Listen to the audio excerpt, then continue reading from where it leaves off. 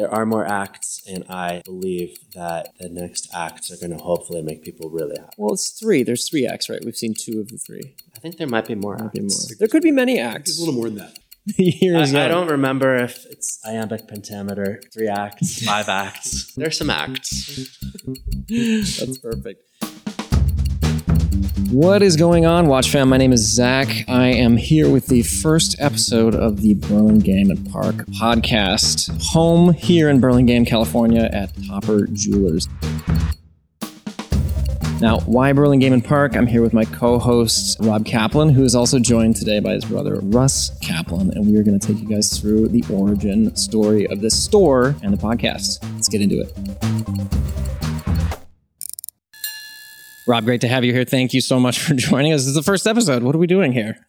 Well, this is certainly a long time in the making. We've been talking about doing a podcast since probably before the first podcast ever showed up on Spotify, and here we are actually doing it. That's actually true. And Russ, I feel like when we mentioned the idea of bringing a podcast into the Topper story, you were like, finally we're doing this, but nobody said that we were waiting for this to happen. Yeah, it's kind of funny. I think that everybody said, but I thought you didn't want it. I'm going, we definitely want to do this. We're very pleased to finally be doing this. It's amazing. I think there are always these like little impediments that keep you from doing it. Like we could never come up with a name that we all agreed was cool. And ultimately, I think had we come up with this name like 2 years ago, we'd be on episode 90 right now. I also think celebrating.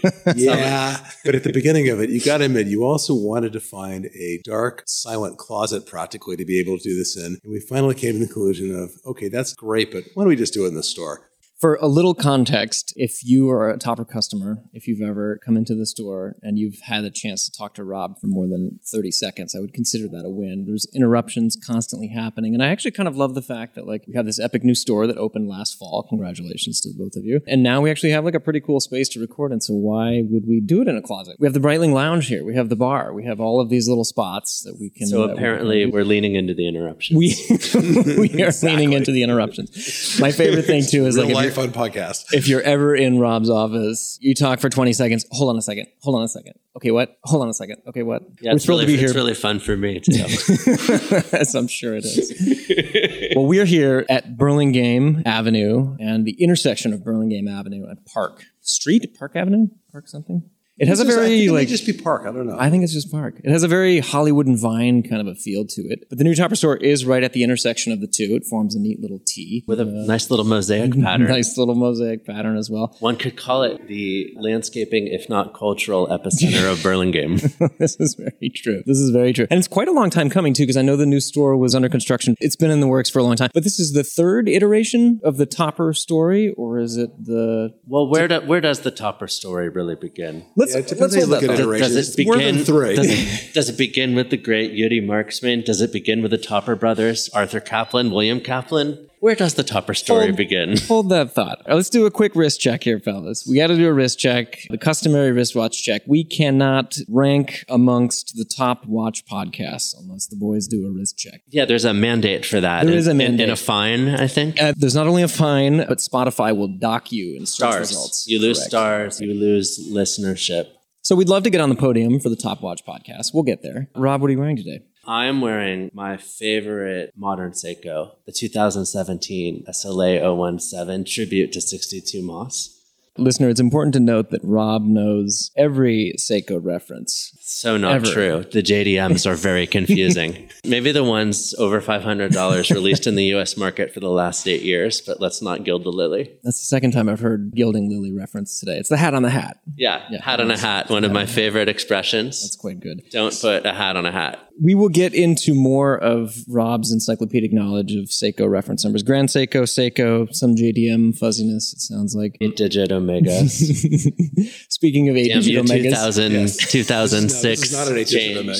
Oh, this is not an 8-digit Omega. No. So 2006 was the year they went from 8 to 15 digits, and I gave up. I was going to say it was the year I certainly gave up. You still, I don't know, I gave up. But I still remember all the 8 digits from 2000 to 2005. I didn't ask for it. They're just there. And we will get into that a little bit when we talk a little bit more about the history of the store, because there is a reason why a Topper podcast is relevant within the watch space, and we'll get into that more later. But before we do that, Russ, what are you wearing? I have a Omega 300 Pro on with my favorite mesh bracelet, which I just love on the watch, which is I have to say, this is a watch for me. The best way to wear the Seamaster 300. And not only that, you were selling that bracelet here at Topper before they were available at Omega, from what I understand. Ahead of the curve, per usual. I mean, I'm sure there's some whip-smart boutique somewhere that was selling them before we were. But as soon as the steel bracelet became available, as our boutique manager, Ron Wan, loves the mesh look. And our joke is, because every time somebody comes in, he shows them the steel mesh. Ron is changing the Omega landscape, one mesh bracelet at a time. Well, it certainly changed the look on your wrist, Russ. I love that watch. And actually, I would love to get that mesh bracelet. I have the original OEM mesh that came on so I have a 2500 series Planet Ocean liquid metal LE. This is my favorite Omega Seamaster they've ever made. Something about perfect proportions. It is, but what's funny about this is there's a reason, everybody wishes that Omega would do a smaller Seamaster Planet Ocean, but I don't think they ever will because I think it's the Seamaster 300. They can't have two smaller, 41-ish millimeter divers in the collection. They have the super diver and they have like the 300-meter diver. And I think they coexist really nicely. By the way, I've got good news for you. When it comes to that mesh bracelet you want, you know the right guys. I certainly do. And actually, it's quite funny because back in the day when this is a coaxial 2500 series caliber that's in here. And there is an OEM 2500 caliber D. You know what? It's actually a C. So I had a D. I did have a D caliber level. No, it does not. So we're not quite there. The liquid metal LE was not produced with a D series caliber, but I did used to have. Yeah, because that came out in 2011, the D series. But what makes this unique is the first time they did ceramic and liquid metal in the bezel. They did a full ceramic dial. I think it was the second Omega that they'd done with a ceramic dial. Anyway, this is my favorite Omega Seamaster. I don't think they'll do them in this size with Planet Ocean. It's the super diver. It's supposed to be a little bigger. It's supposed to be a little thicker. I feel like that's kind of the brief. But the mesh bracelet that you used to be able to buy on this, the OEM, because I got the stock number, not from Ron, it was from a different forums. And the clasp, it's the Ploprof clasp on it. And the clasp is almost as large as the watch head itself. So very large it's clasp. Quite large. So quite nice to see the smaller mesh. It's a little more manageable. It tucks in really nicely. So Omega and Seiko, these are two big brands for Topper. It's good company, good representation here. So that's always exciting. So we've been talking about Omega. There is an Omega boutique here now. Yes. Russ, where did that come from? That came largely from the fact that Omega was willing to let us do it. It's very exciting to have it. So it's pretty cool because we had kind of outgrown what we had before and we're kind of pushing out at the edges so we can finally give people the kind of experience we'd like to. So it's very fun to visit, I think. It's amazing. I mean, it's actually like a proper hangout. And I feel like Topper, for me personally, and we'll get into this later in other episodes of the podcast, but Topper's always kind of been a hang, I would say. And I think a lot of folks in the watch community would agree with that. Now, again, we sort of have the setup for it actually to be a great hang in addition to the boutiques. That's amazing. So anyway, what I wanted to get into was where did the name Topper come from? And I know you boys are second generation, third generation? Third or third and a half, depending on how you count. But just keeping track. Yeah. The name came from the Topper brothers. It was their last name. So our family wasn't the ones that started the business. I always joke that we're the newcomers. The business was started in 1940 and my great uncle, Udi Markson, purchased the business in 1947 and my grandfather ran the business for him and eventually bought it. That's amazing. And it was not in Silicon Valley. It was not the Bay Area before. So where were we? The stores that they bought were the stores they were in Modesto, Merced, and Porterville. So there were 3 stores. And eventually, when my grandfather bought the business, he bought the 2 larger stores, which is a store in Modesto and Merced. And then ultimately in the 60s, my dad opened up a store in Mountain View. And we eventually opened up a second store in Modesto with plans on closing the first one. And after the second one was open, the first one kept on doing business. So instead of closing, we kept it open for like the next 30 years. And happy little accident. Exactly. Anyways, and eventually when we opened up the store in Burlingame, at the time we opened up the store in Burlingame, we really kind of moved the store from Mountain View really to Burlingame. We had a corporate office that was separate from any of the stores, moved it in together, the death of my Saturdays. And when that happened, business gradually grew to a place where it eclipsed the rest of the business. We had the opportunity to either sell or close the balance of the stores. We did, which falls under easy business decision, hard personnel decisions, because we had team members have been with us a long time, that kind of stuff. It's painful. So if we're contractually obligated to do risk checks, I'm contractually obligated to mention the movie American Graffiti whenever Modesto is brought up. So I always like to think of my grandfather and my father like dodging drag races down the main streets of Modesto on his way to sell jewelry and watches in those early stores in the 50s. And I imagine him stopping off at malt shops and And I've got news. If you don't know the two of us, my brother is 13 years younger than I am. And when American Graffiti came out a long time ago. Anyways, when it came Before out. Star Wars, George Lucas, what, right. 74, 75? Yeah. I don't know the anyways, you were to say you were little was an understatement. Yeah. Anyways, when they came out, you have no idea how happy that movie made both my father and my grandfather, both of whom started telling all kinds of stories about Modesto when they saw it. It's amazing. It put it on the map. I will have to say that I've spent a little time in Modesto, maybe not enough to know sort of the character of it, and I do need to brush up on American Graffiti. I'm partial to Burlingame. It's pretty awesome here. A couple quick flash questions for you. Who's a better skier? Oh, definitely Russ. Okay, perfect. Although Russ is like a real skier. Russ was a ski instructor at the resort that is now known as Palisades. Yeah, but I've heard you charge too. So anyway, when I did ski team for 1 year in Davis, and we found out I was like mid-level B team ski racer, and Russ visited our team for one day, and they said that he would have been like a lower level A team skier because his problem was he was too pretty the way he skied. Yeah. He skied with really pretty form, and the coach would yell at him, "Stop skiing so pretty. Those turns are too pretty." This is always my look good, go slow. That's me. Look pro, go slow. Yes, that's what we say in the cycling space for sure. I love that. Rob, I've heard stories of you.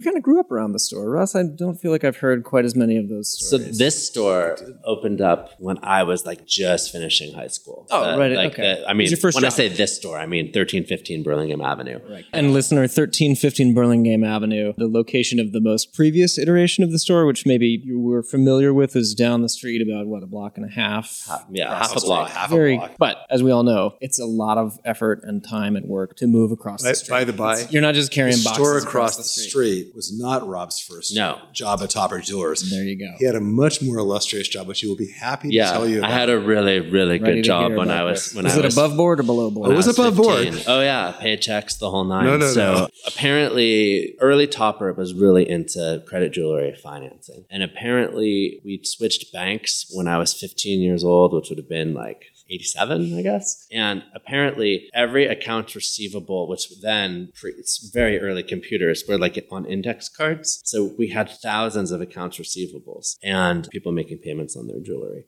Every single one needed a stamp from a bank. So I spent like, my first Topper job was spending like 3 weeks just stamping, just going cha-chunk, cha-chunk. Like the worst you can imagine of the DMV without like the sour cigarettes. That's just what I did. I just stamped. But my first unofficial job, below board and below desk, my dad was not the best at managing 1-point diamonds. So he would always be sorting like little diamonds for jobs and sorting them for customer jobs. And so I used to love looking under his desk, seeing if I could find like 1-point, 2-point diamonds. And it seemed like every time I found one, I think these things were always worth like $1. My dad would lie to me and he'd be like, that's at least $30 what you just found there.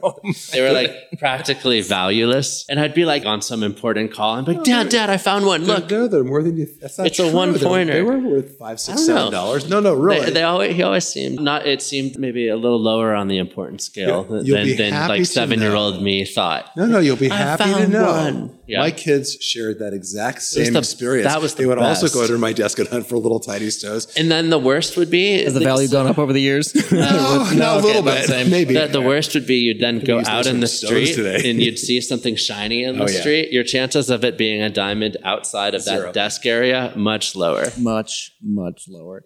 And Russ, so you maybe didn't grow up in the store so much. But he grew up with the central office being in Millbrae. Right. So in the 70s and 80s, the central office of all of the stores, that's where my dad went. So he didn't go to Modesto Merced unless it was holiday season, important season, visiting trip. Like the day-to-day was out of a central office with no store in Millbrae. Corporate office. So that's where I did my bank stamping, and that's where I did my diamond hunting. I'm going to need to see this stamping experience on your LinkedIn. We can follow up with that. Yeah, I'm going to definitely get it there. All right, boys. What was the first watch that registered in your collective consciousness as a watch? That I sold, or that maybe that you wore, like the first watch that first watch that I wore recognized in the case and kind of became the thing that you got. Like, the easy question is, what's the watch that got you into watches? And it's such a cliche, but I don't think anybody knows. So let's hear it. The first watch that I had that I remember is very, very clear to me because we used to have these Christmas mailers that if you maybe bought a certain thing, you would get a gift or whatever. Anyways, one of the gift items was a Batman watch. And I was 6 or 7 years old and I wanted that Batman watch really badly. And my dad, when he came home after finishing up Christmas, brought me the Batman watch. And the thing that I remember the absolute most about it, it came in this, I can only describe it as this crazy hermetically sealed box. And I was so excited about the watch. And it had to take us an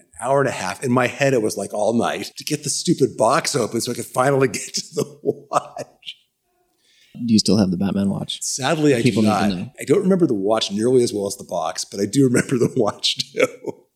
I've certainly hurt myself on these kinds of packages before. They're not easy to open. No. Rob, I think I know the answer to this, but the first watch, I'm going to try to guess. This would be like the couples game where you're supposed to like guess about your partner. It was a Tag Heuer. So that was the first watch I actually saved up with my own money because my second work experience was we did have a store in Mountain View in the now retired, demolished San Antonio shopping mall where we didn't have so many. Wait, hold on. I really like how you said retired instead of they just destroyed it. Retired listener, retired is sort of the blanket term when something gets discontinued and the Swiss need to say it, a nice way to say like, that wasn't selling very well, so we retired it. I'm like, no. Okay, they razed them all to the ground. Who are we kidding? They blew that thing up. Okay, so, go on. So we were our store was right next to, across the street was B. Dalton Books and near the frozen yogurt shop and the Diamond Center and the hobby store. Sears was very close. We're going to pour one out for Sears and Roebuck here, folks. In case you're curious, great concrete courtyard.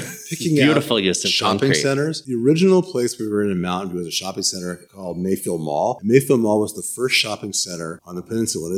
Things developed. The trouble with it is it only had basically 2 department stores, which wasn't enough to be sort of a regional center. So it ended up by getting demolished and we still had a whole bunch of lease left. So that's how it is that we wound up in the second shopping center. And then that got demolished. And that's kind of in a way how we ended up here. So we have excellent taste. Just staying a few steps ahead of the wrecking ball. We're just happily Burlingame Avenue is in no danger of being demolished. Yeah. Well, that's good. The space we're in now, listeners, just to set the stage, has a beautiful skylight and nice lighting and big tall ceilings, nice wood floors. It doesn't feel like the Sears Roebuck Mall. No. But when I was there and we did not have very many customers, I would flip through the Tag Heuer catalog and my brother had recently purchased a Tag Series 2000 steel and gold and I loved the galvanized dial and I really knew what that was then too. I could have really said that word. But I decided I needed the more octagonal Series 3000, which I still have. Was the store a Tag Heuer retailer at the time? We were. Yeah, it was. I mean, Russ was in a way ahead of his time in that put in some amazing brands early, like Tag Heuer, and some brands that would never be anything, like Seiko LaSalle, the Swiss-made Seiko. That was prior to me. That was Dad. Oh, well, way to go, Dad. But what's incredible about it, though, is that it's apparent to me now, and I'll let you finish the specific watch you were referencing, but the passion for the product. And I mean, this has always been a store and a space like for collectors by collectors to a certain degree, for enthusiasts by enthusiasts. And I think that rings true with the brand selection that we have now, that the store has now. It's very like indie and enthusiast focused, which is incredible. But I feel like those are really strong traditions to carry. Anyway, Tag Heuer, Series 2000, inspired by your brother. Where are we landing? Let's land this one. So anyway, I saved up all summer and ended up buying a 3000 series. And it had to be a 3000 series because Russ has a 2000 series. If you know anything about Tag Heuer, speaking of things that got retired quickly, it would be the 3000 series. Yeah. There's no accounting for taste. I think this so-called upgraded model with beautiful rubber balls on the side of the bezel, and I think there are like 3 of them left in the world. Like 3 of those little rubber balls left on the bezel. The rest have fallen off. You still have this watch? Yeah, for sure. It's in the case. But that was the first watch I bought with my own money. I don't have as clear a recall of like what 6-year-old, 8-year-old, 10-year-old me liked. I clearly remember getting a bar mitzvah swatch that I loved. And I remember like if I would sleep with it and I put my hand the wrong way, it would wake me up because the quartz movements were so loud. I clearly remember echoing through the case. I feel like there are a lot of kids that have that specific memory. I mean, the case is like an echo. I just remember if you put your ear on your hand the wrong way, it sounded like louder than the ocean in a shell. Okay, so what was the last question? And I'll give this to whomever is the most qualified to answer it. But what was kind of the flagship flagship product of the store then, and what is the flagship product of the store now? Actually, it never changed. It was Omega then, and it's Omega now. That's amazing. Very cool. Unless we're talking about big diamonds. But so the Omega was being sold at that time. This is pre-Bond era, yes. right? Okay. Pre-Bond, so 80s. I mean, Bond starts in the late interestingly 90s. enough, when my father went into business with his dad, which was my dad was a lawyer, practiced law for a while, and then decided that he really hated what he was doing and went into business with his dad. When he did, it was about 1962, and that was one of the very first things he did when he started in the business was put in Omega. So we've been a dealer ever since then, with maybe a few years off, sometime in the early 80s, when Omega maybe wasn't quite. It was this is the pre-Viver era of Omega. I mean, it was a brand that was trying to figure out what its identity, following the quartz crisis. Right. So the answer to what we sold, and we sold Longines too. Correct. We have some old. How do you say it? Is that the record straight? Did I say it right? No, I'm just kidding.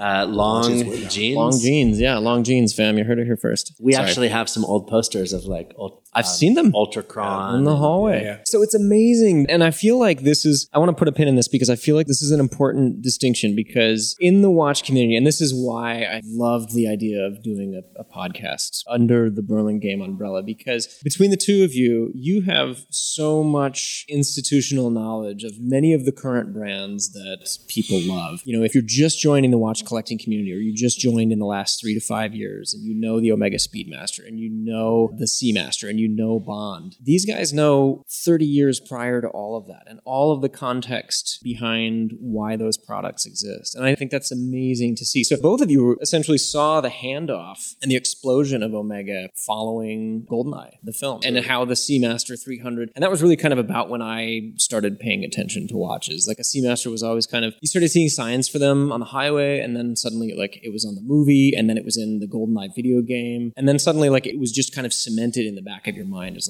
this is something to aspire to. But I feel like you guys were already 15 or 20 years in the game at that point. Yeah, I mean, it's amazing. I can go back way before that.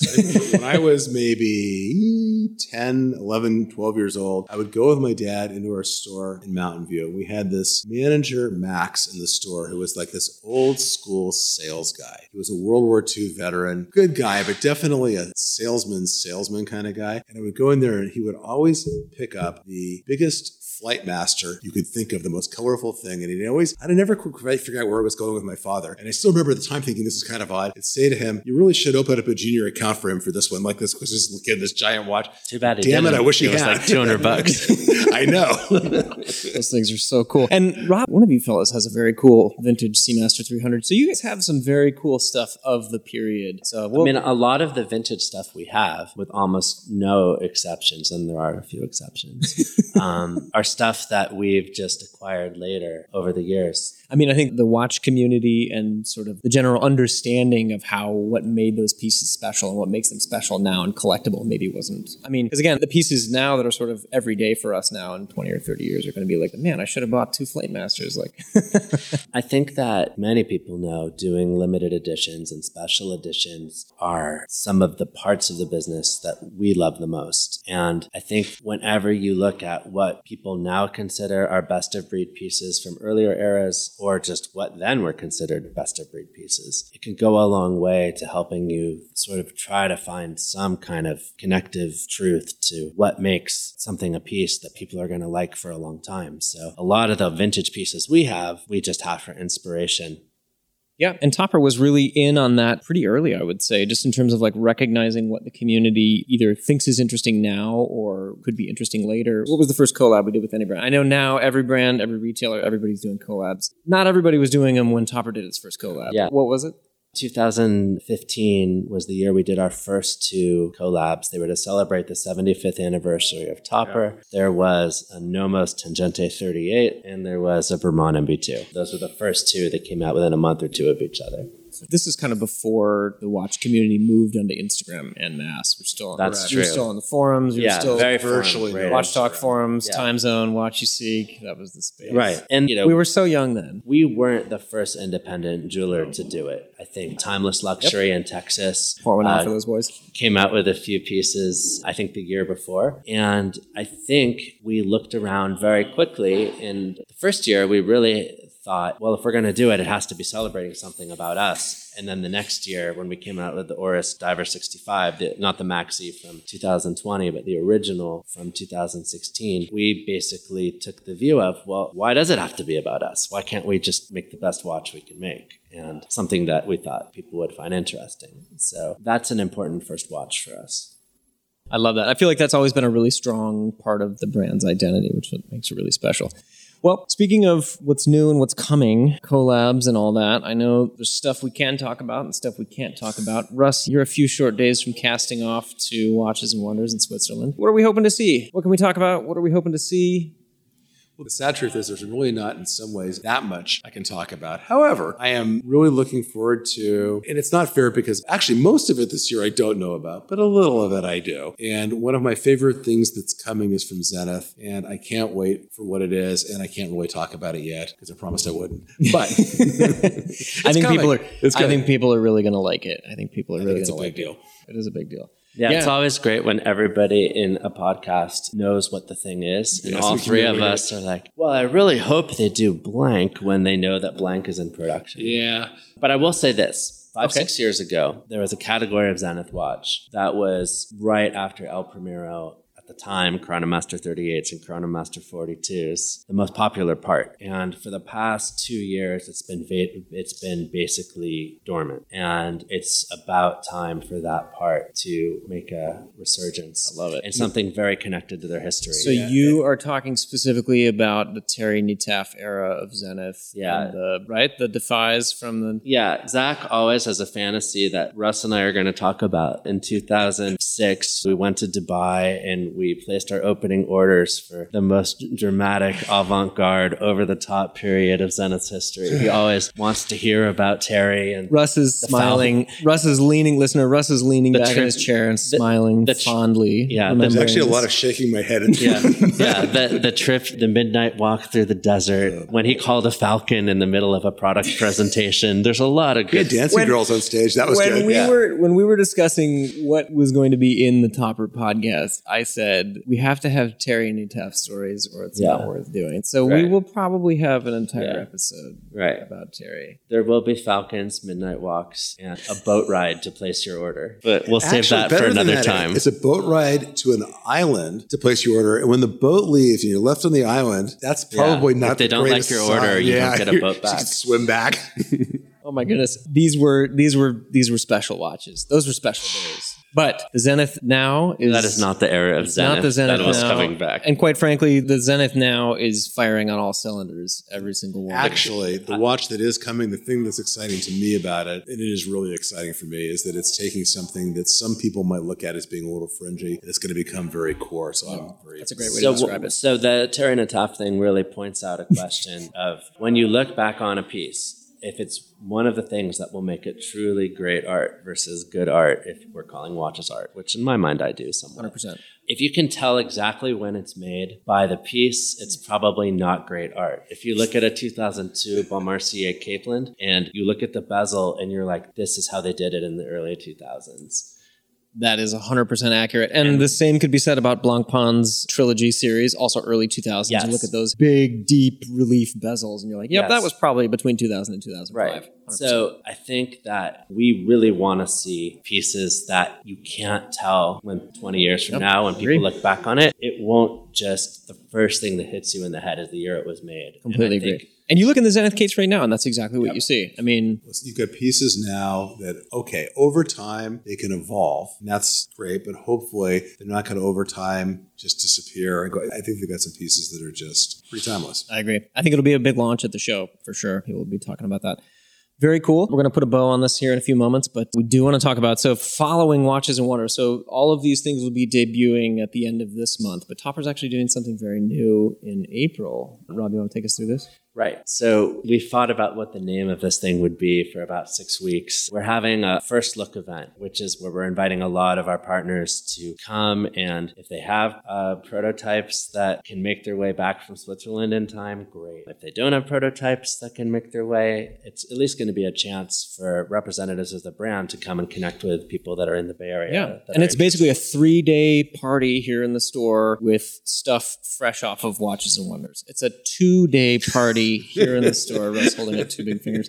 2-day party here in the store. And again, as a fan and a collector, if you don't make the trip to Switzerland, oftentimes like you're pre-ordering stuff sight unseen, right? And you may not see it until it actually shows up in the store many months later. And when some brand's prototypes are stuck in customs and don't make our event, you'll be doing that after you visit our event. That is highly possible. So that is exciting. Yeah. What are the dates of these? What are the 2 days? April 14th and 15th, the Friday, Saturday. April 1-4, April 1. But I jokingly, because of my fear and paranoia of disappointing people, I wanted to not call it the first look event. I wanted to call it the home opener. A couple of reasons. Home opener, because we're opening our home to the community. But also, a home opener is like in sports, it's a team's first home game after the season starts. So technically, you could say Watches and Wonders is the start of watch season. It will have happened a few weeks before, and then this is like our first home game after Watches and Wonders. But somehow, despite the genius of it in my mind, it apparently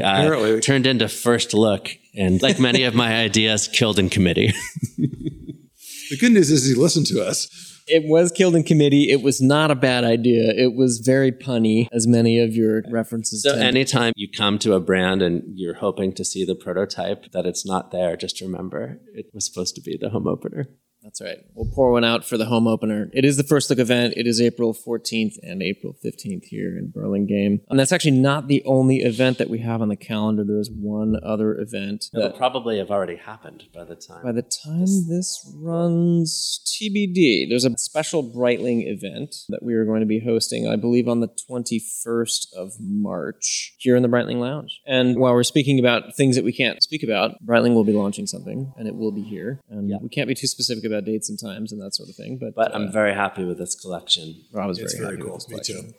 It is very cool. And it's going to be very cool here in store. You can RSVP our friends at Watch the Bay meetups via their Instagram. You can RSVP there. You'll see it on the Topper Instagram as well. So yeah, things are about to get pretty busy. This will publish. The Breitling event will happen. Watches and Wonders. Russ, we are going to check in at Watches and Wonders. Rob, we're going to check in at Watches and Wonders. We're going to have a dedicated GS9 event in May. We do have a pretty full calendar this summer. Topper was always the place to be. And this year, it's really, really going to be. Now it's the place to be without feeling like a sardine.